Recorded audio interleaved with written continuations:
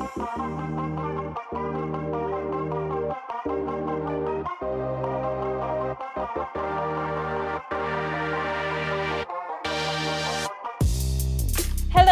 welcome to Associated, a podcast making venture capital more accessible. My name is Francesca, and today I have two very exciting announcements. First and foremost, we have a new co-host in the form of Tunde. Tunde, how are you? I'm good. I'm really good. Feeling a bit shy, but happy to be part of the main pod. The real deal. I'm so delighted to have you on board. I was very nervous to ask you, and so excited to have had you say yes, because I cannot think of a better person to replace the amazing Petra. Yeah, it's a real privilege. Yeah, I'm really happy to be here. I know I kind of kept you waiting a bit after you asked me. Quite the tease. But that was fun. And second exciting announcement is our guest today. So we have Megan Reynolds from Crane. Hello, Megan. Welcome.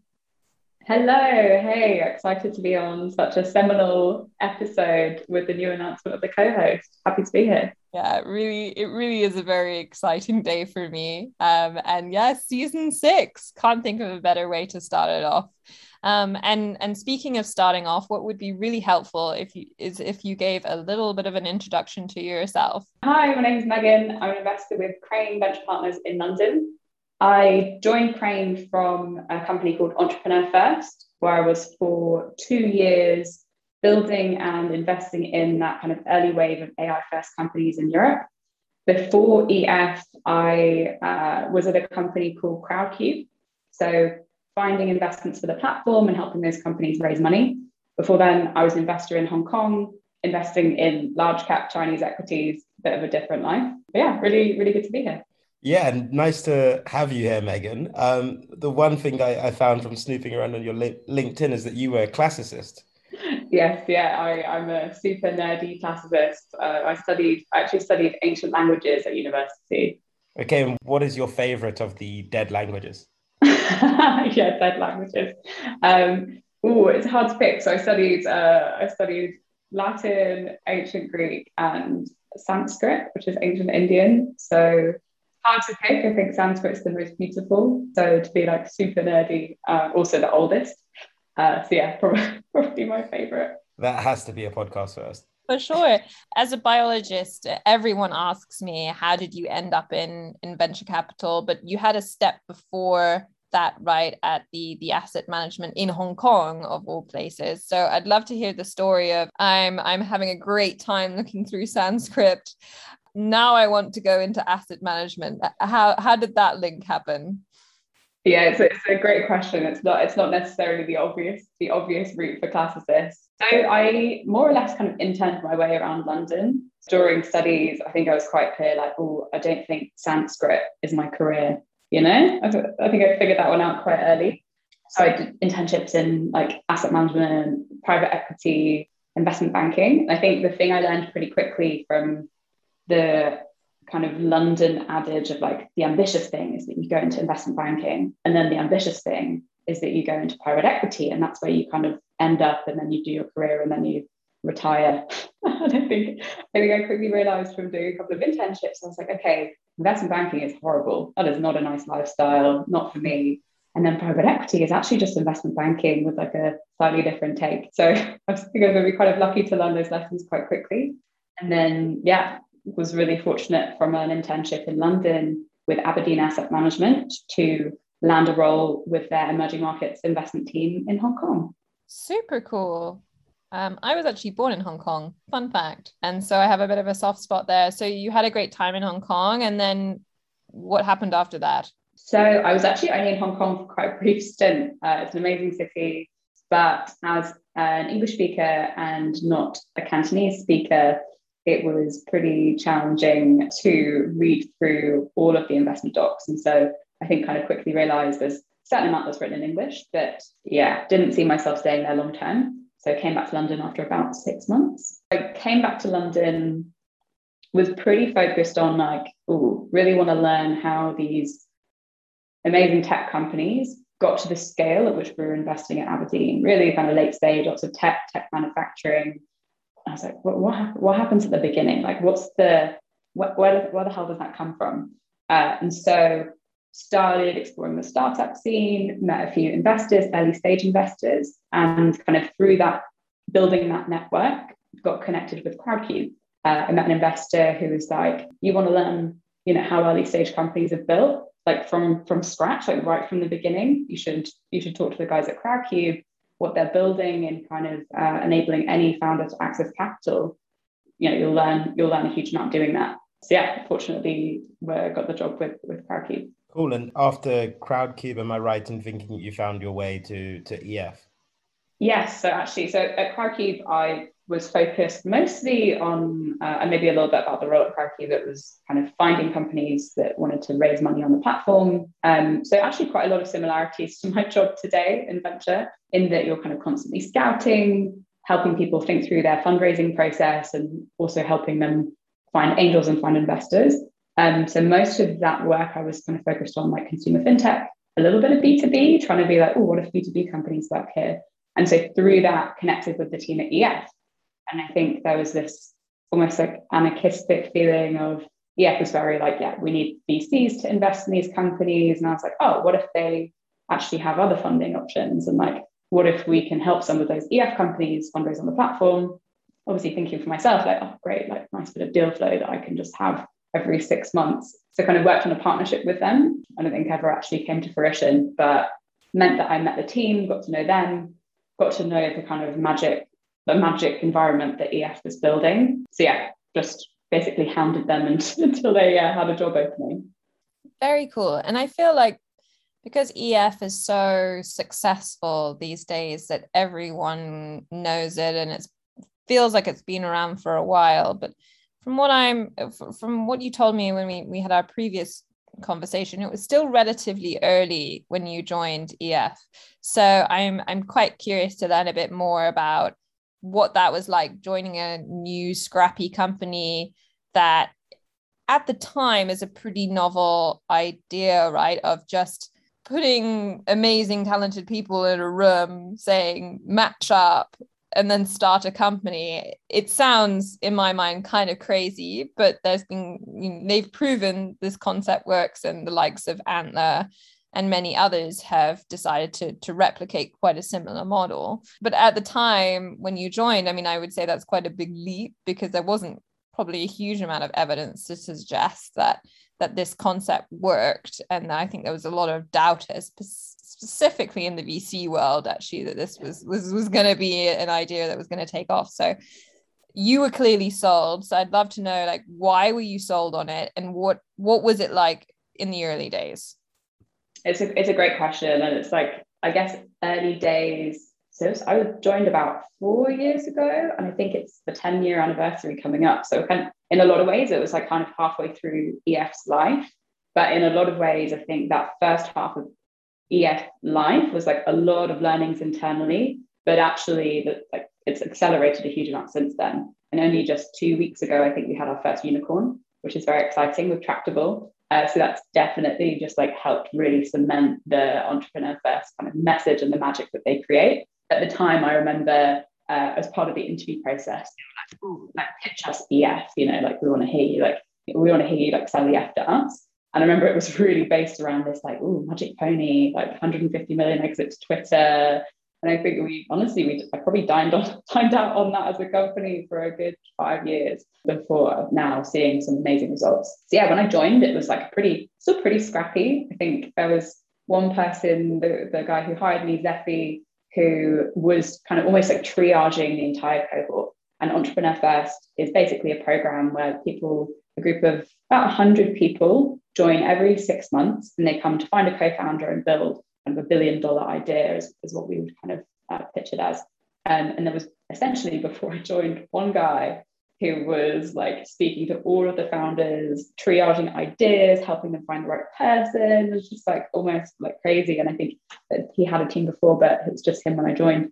And so I was kind of the first hire onto that team. We were then, I think, 3 people. And then over 2 years, we built that to 15 people across 3 European cities. And so that kind of like from joining as this kind of Scrum program, we really built that into more of a product. And we really thought about how do we make this into a structured program and how do we make it so that we can scale this across cities. I think in total worldwide, we became 6 cities. The other important thing when I joined was that we just raised the Series A from Reid Hoffman. And so that idea of VCs being a little skeptical and kind of, not sure about the I think I really joined at an exciting time where Reid Hoffman, founder of LinkedIn, had obviously partner at Greylock, had said like, yes, this is kind of the future and we back you to scale this globally. So it was a really exciting time to join, but it was definitely a lot of scrappiness. Yeah, just imagining someone triaging an entire cohort, it just sounds Tiring. terrifying. Yeah, it sounds terrifying. And when you were there, you were focused on helping companies reach product market fit, right? Yeah, so I guess like the really early stages of that, we called it kind of like the company building program. And so it was, when I started, it was like almost the full 6 months of the program, from joining, finding co-founder, us at EF making our internal investment decision, whether to invest £80,000, typically like 50% of the cohort, and then working with those companies to raise a seed round in another 3 months. So very condensed process. And at the beginning, we kind of did everything in between of like, help, hey, who do you want to work with, to here are some investors that you should probably connect with. And in between that, kind of helping them figure out, what do investors need to see? How much feedback do you need from your potential customers that will show that you found something really valuable here? And how do we kind of like almost like help build that sales process from a really early stage so that you can get that feedback, even if you don't necessarily, you won't have made sales, you won't have actual revenue. How can you build that story? Super cool. What a journey already from Sanskrit to EF, right? And you've sold me a magical journey of working at EF with so much going on and scrappiness and helping founders. What was the decision to move on? Because for me, that sounds like such a thrilling environment with lots of potential opportunities to find your niche if you want to go expand in a different country or really focus on finding that $1 billion idea with those teams. So what was the decision for sort of, okay, this is probably, I've got everything I need from this company and I want to move on? It's a good question. And I think you've almost answered it in your question, in that it was an insanely exciting time. And like, just the kind of personal development, learning about, what makes these companies valuable to investors, to customers. But the context being, there's about 100 people joining this program every 6 months. And there were like 3 to 5 of us on that, like located in that city, working with those companies, assisted by some mentors and people that we had, but it was mostly us kind of responsible for this program. And so that's 100 people every 6 months over 2 years. That's about 400 people. And so I'm also very, I love getting involved. I love being involved as possible with all the companies being built. And so I think after 2 years of that, it's very, I don't want to say emotionally draining, but it's just, it's a really large scale of companies that have been built and don't work out, and you invest or you don't invest. And so I think kind of getting to the end of that, like really, really exciting time, it was both like, wow, I feel like we've really got a product here that can scale, and we have built that team of 15 people. And also on a personal level of like, wow, I can't meet another 100 people. I don't have it in me. I really 100 really impressive, high achieving, ambitious people who want to build the best company. It's incredible, but I felt that I probably had the value I was going to get from that experience. I know that sounds like real first world pains, saying like, too many high achieving, ambitious people. I can totally relate to that like emotionally it's so exciting, but equally very draining, having so many people rely on you and seeing so many people's hopes and dreams kind of, and I think what's worth pointing out with EF, from what I'm mistaking, is people have to quit their jobs, so a lot is on the line for this. So I can understand that you that wasn't ideal for long term. And what made you look towards venture capital? So I think because I wanted to do so much of it and because I wanted to get involved with more companies, I think that was really the driver for, great, how do I do that in a way that works for me? how do I use what I've learned about how these companies are built, who builds these companies, the people who are successful in this program, how do I kind of use that and do that in a way that is sustainable for my life, for the way that I can spend my time. And so when I was kind of thinking through that, I think like venture capital was a very natural progression in, even if I'm investing seed, pre-seed, that's still the order of magnitude less companies, less founders that I would be working with on a continual basis, but enough that, I'd really identified the customer that I wanted to work for through EF, through working with so many amazing people. I was like, yes, I really know these are the people I want to work with. And so that was kind of the, right, now how do I figure out where to go? Is there somewhere that I can do that? Once you kind of decided that that was the aim or the goal, how did you kind of come to Crane? So when I left Entrepreneur First, I kind of left with this really strong internal thesis of, I'd seen some of the most exceptional technical people coming out of some of the best universities in Europe. I'd seen them kind of like spin out their insights and build companies from their insights. And I'd worked with those people. And so I had this like really strong, like, yes, Europe is the place that the next generation of exceptional, like data-driven enterprise companies are going to be built. Like we have some of the best AI talent globally.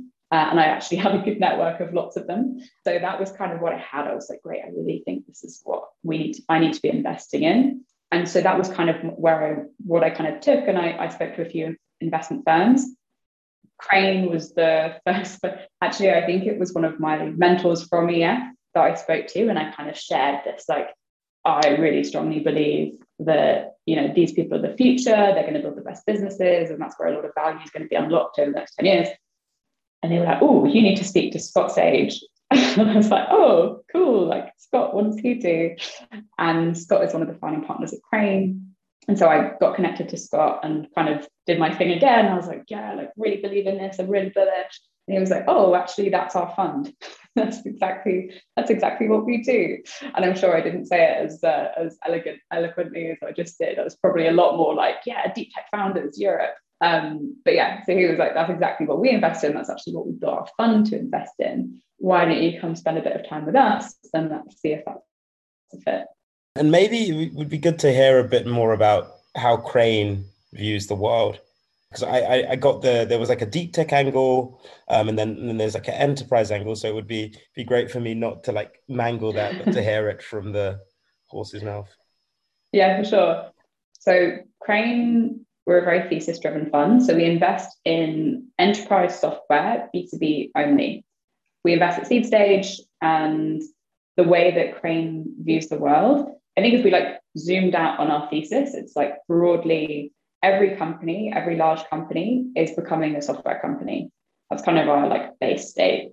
Every company is becoming a software company, and we want to invest in the like early stage technology companies that are building that future, that are enabling that future. So essentially kind of enabling that transition for the largest companies in the world to operate faster and to increase profits more quickly, all based around the technology that they use and that like kind of almost like make up the company. So that's like really like the really high level zoomed out Crane thesis.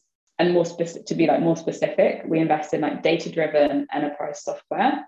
So companies that have a strong data angle to the proposition, lots of like applied AI, automation, infrastructure, security, the like overlap of like the really complex, the really boring companies are the companies that we love and get really excited about. We also have a strong focus on companies that are developer first, the companies that are built for engineers and enable engineers to do their work more effectively and more efficiently. And that kind of all ties into how, like, what does this like next generation enterprise look like, and how can we invest in the companies that are redefining parts of that stack? Great. And like, as someone who also spends a lot of time at the pre-seed stage, not even the seed stage, would love to hear a bit more about how you think about the opportunity in some of these like enterprise businesses, software businesses at seed, especially given like, the common wisdom is that most VCs kind of tell founders to go for like SMEs first because the sales cycles are shorter, etc. So we'd just love to hear how you guys think of that, because I guess you must have a really unique angle. Yes, it's a good question, and I guess it's much easier for a company to go kind of up market than it is for a company to sell down market. So if you start enterprise, you're an enterprise company, and that's so. I guess like for maybe some more context on Crane and how we operate. So because we're so thesis driven, we've actually built our team and built our fund around supporting those founders, building often like more complex products, selling to very large customers with typically like pretty long, hard sales cycles.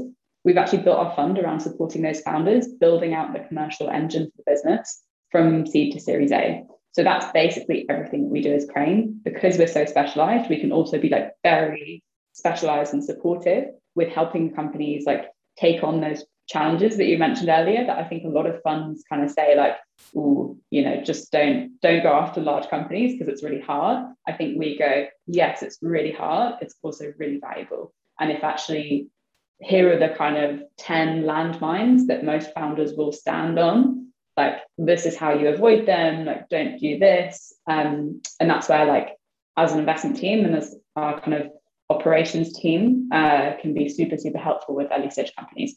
I'm going to be really cheeky and ask if you could give me your top 3 landmines. Yeah, it's a good one. Or even your top now one. I've mentioned the landmines. Yeah, I mean, there's definitely lots. And like, maybe just like quickly to kind of touch on our like go-to-market team. The way that we operate is we have like 3 core pillars. We focus on customer success, sales, and like marketing or product marketing. And so we have like amazing people who work on individual parts of that. For example, Rav, who built customer success at Slack, before then Zendesk, before then Yammer, and is just this kind of like really deep customer success expert. And so one of the things that he's really helped us with as a firm and our portfolio with is really understanding that customer success starts before making your first sale. And I think it's something that even like a lot of the largest enterprise companies have like kind of tagged in customer success like quite late on. And so you end up, and like most people see customer success as like an expansion function. How do we like expand revenue after we've already made a sale? Whereas actually, if you bring customer success in before even the sales process, you actually have a much richer understanding of the customer. You can actually help build out the right sales process early on. And so actually just kind of like making that switch and having founders think about that really early on has been really helpful and very transformative for the portfolio. So that's one. Another one that we talk about a lot with companies is like when and how to make your first sales hires. And so I think what a lot of, especially more technical founders tend to do early on is that they say like, oh, I don't really like selling, or like, I'm not experienced in selling. I want to bring in someone who's done this before, has built big sales teams, maybe like is already a senior salesperson at the large scale up. And they'll say like, yeah, great, that person knows how to sell. Let's plug them in and then they can just sell this for us. Whereas actually, for a lot of companies with a very complex technical product, we know that we've experienced that founders need to make at least the first kind of like 5 to 7 sales to really understand how that sales process works and to really understand that the product is solving the problem that they thought it was. And we've seen for companies that have like made that hire, that very senior hire often too early, is that they're not builders. Often people who've worked in a large company are like amazing scalers. They know how to like operate and build a team, but actually like figuring out product market fit for a product that if you need to iterate could take you 6 months to like iterate on, it's like a total mismatch. And so hiring like a scaler salesperson that's very senior often can like slow down companies hugely. And that's like a real landmine that we help our companies avoid. Another thing I also love your advice on, because it seems like both yourself and Crane are very good at it, is formulating a thesis. And I think this is really important for anyone wanting to get into VC to do as a way to prepare themselves for what's to come, because that's a large part of the role in many ways. But also for founders, which you're highly experienced with, of working at EF right from scratch. It's like, how do you even start with a thesis? So I was wondering whether you had any top tips of, you know, how to even start in the first place, especially when you come from a role where you're not asked to do these sort of exercises. Yeah, it's a really good question. And I think like one of the things I actually really struggled with, and probably like still struggle with a bit when I joined Crane, was like almost like the term thesis, especially coming from an environment like EF, where, you know, like thesis is a very academic environment. We take lots of scientists, like thesis, you know, it's like it's your life's work. So I think what actually has helped me in like is like redefining what thesis means, because I think it can just mean lots of things. And the way that I think about it specifically for the space I invest in is almost like secrets. So kind of swap thesis with like secrets.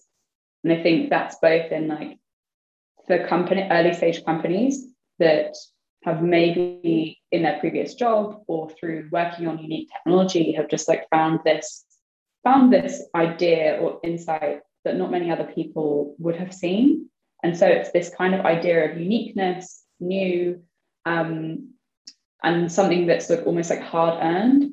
And so that's kind of how I think about secrets. And so similarly to what we invest in now, I think often we're looking at spaces that lots of other investors kind of wouldn't look at. We're looking at layers of infrastructure within the enterprise stack that probably not a lot of other investors are looking at.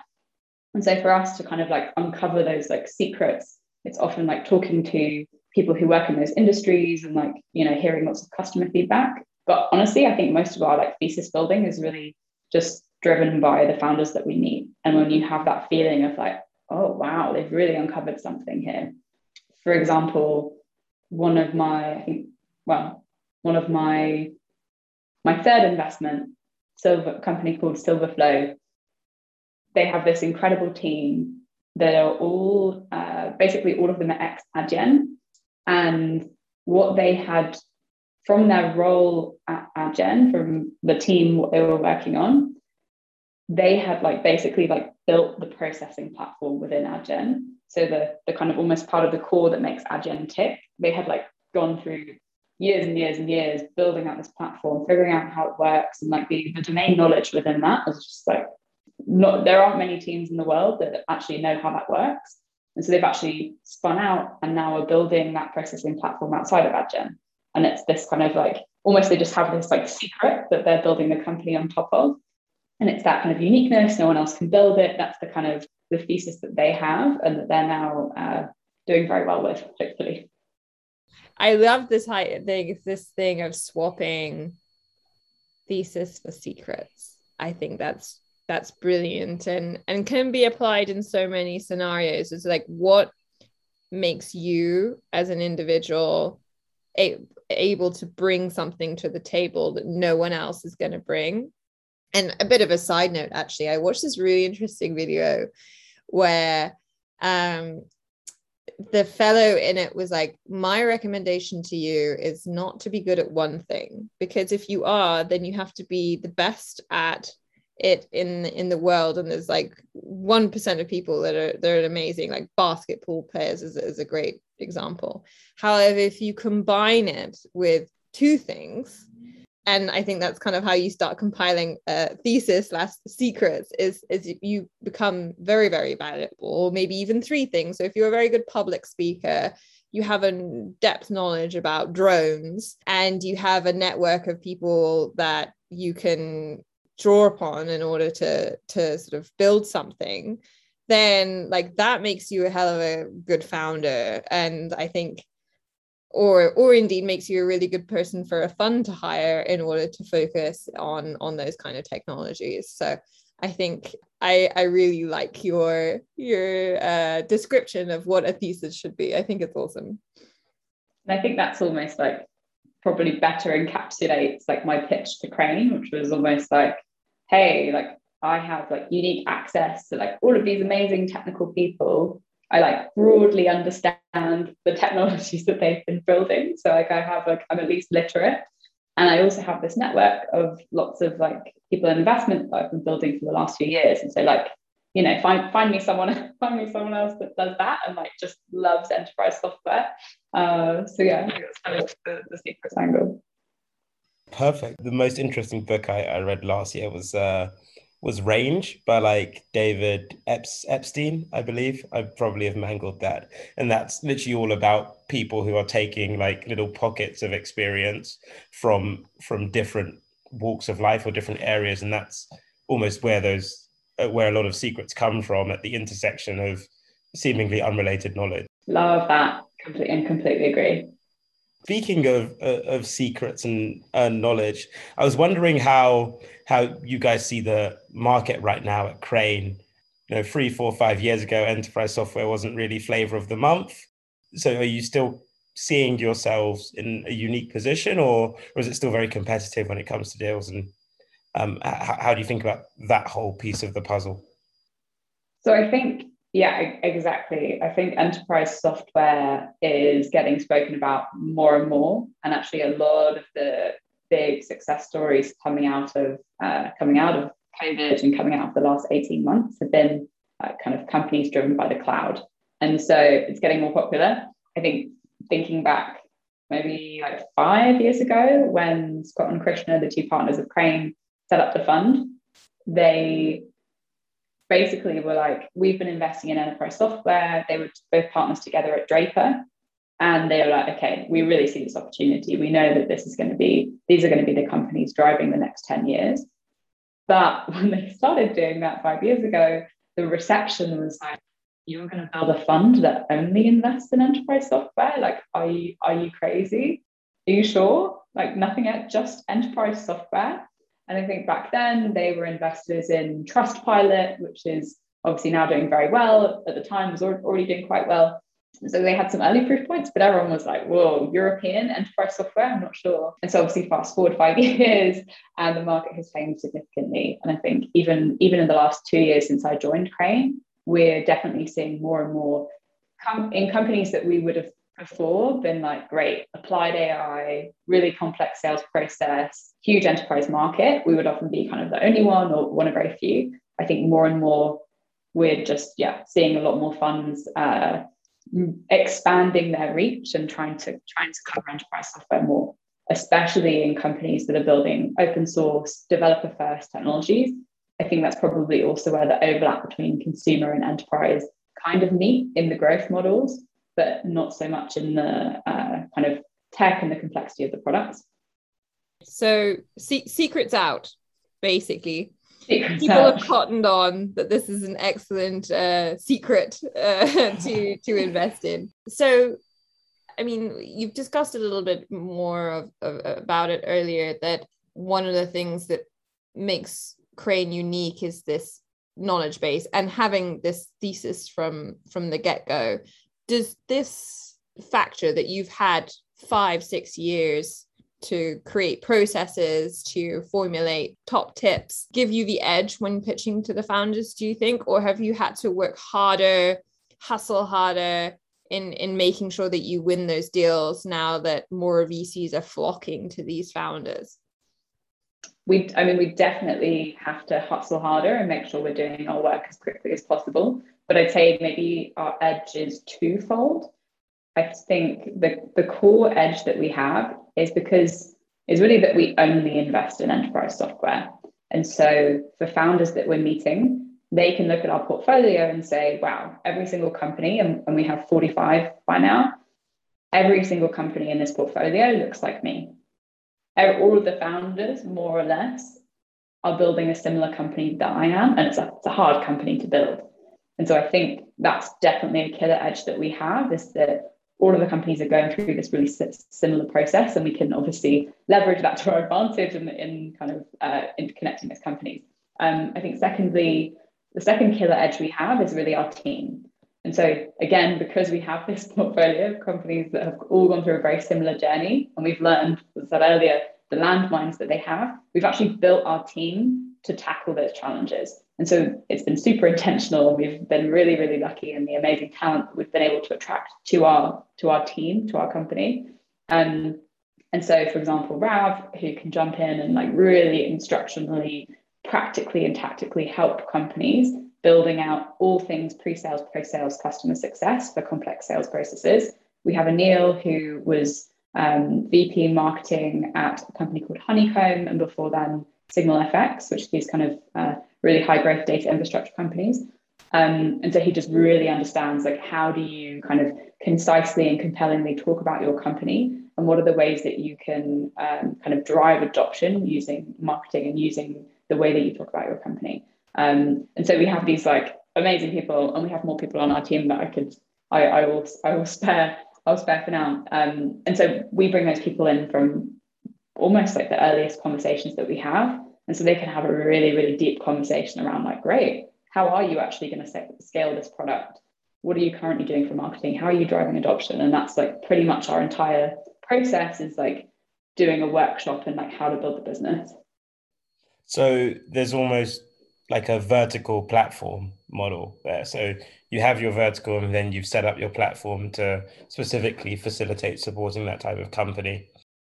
Exactly. That's a really interesting take. And speaking of team, actually, I was wondering whether you are hiring at the moment. It's a great question, and we don't have a formal process, but to some extent, I think any venture firm, if they say like, oh, we're not hiring, I think all firms are in some way hiring.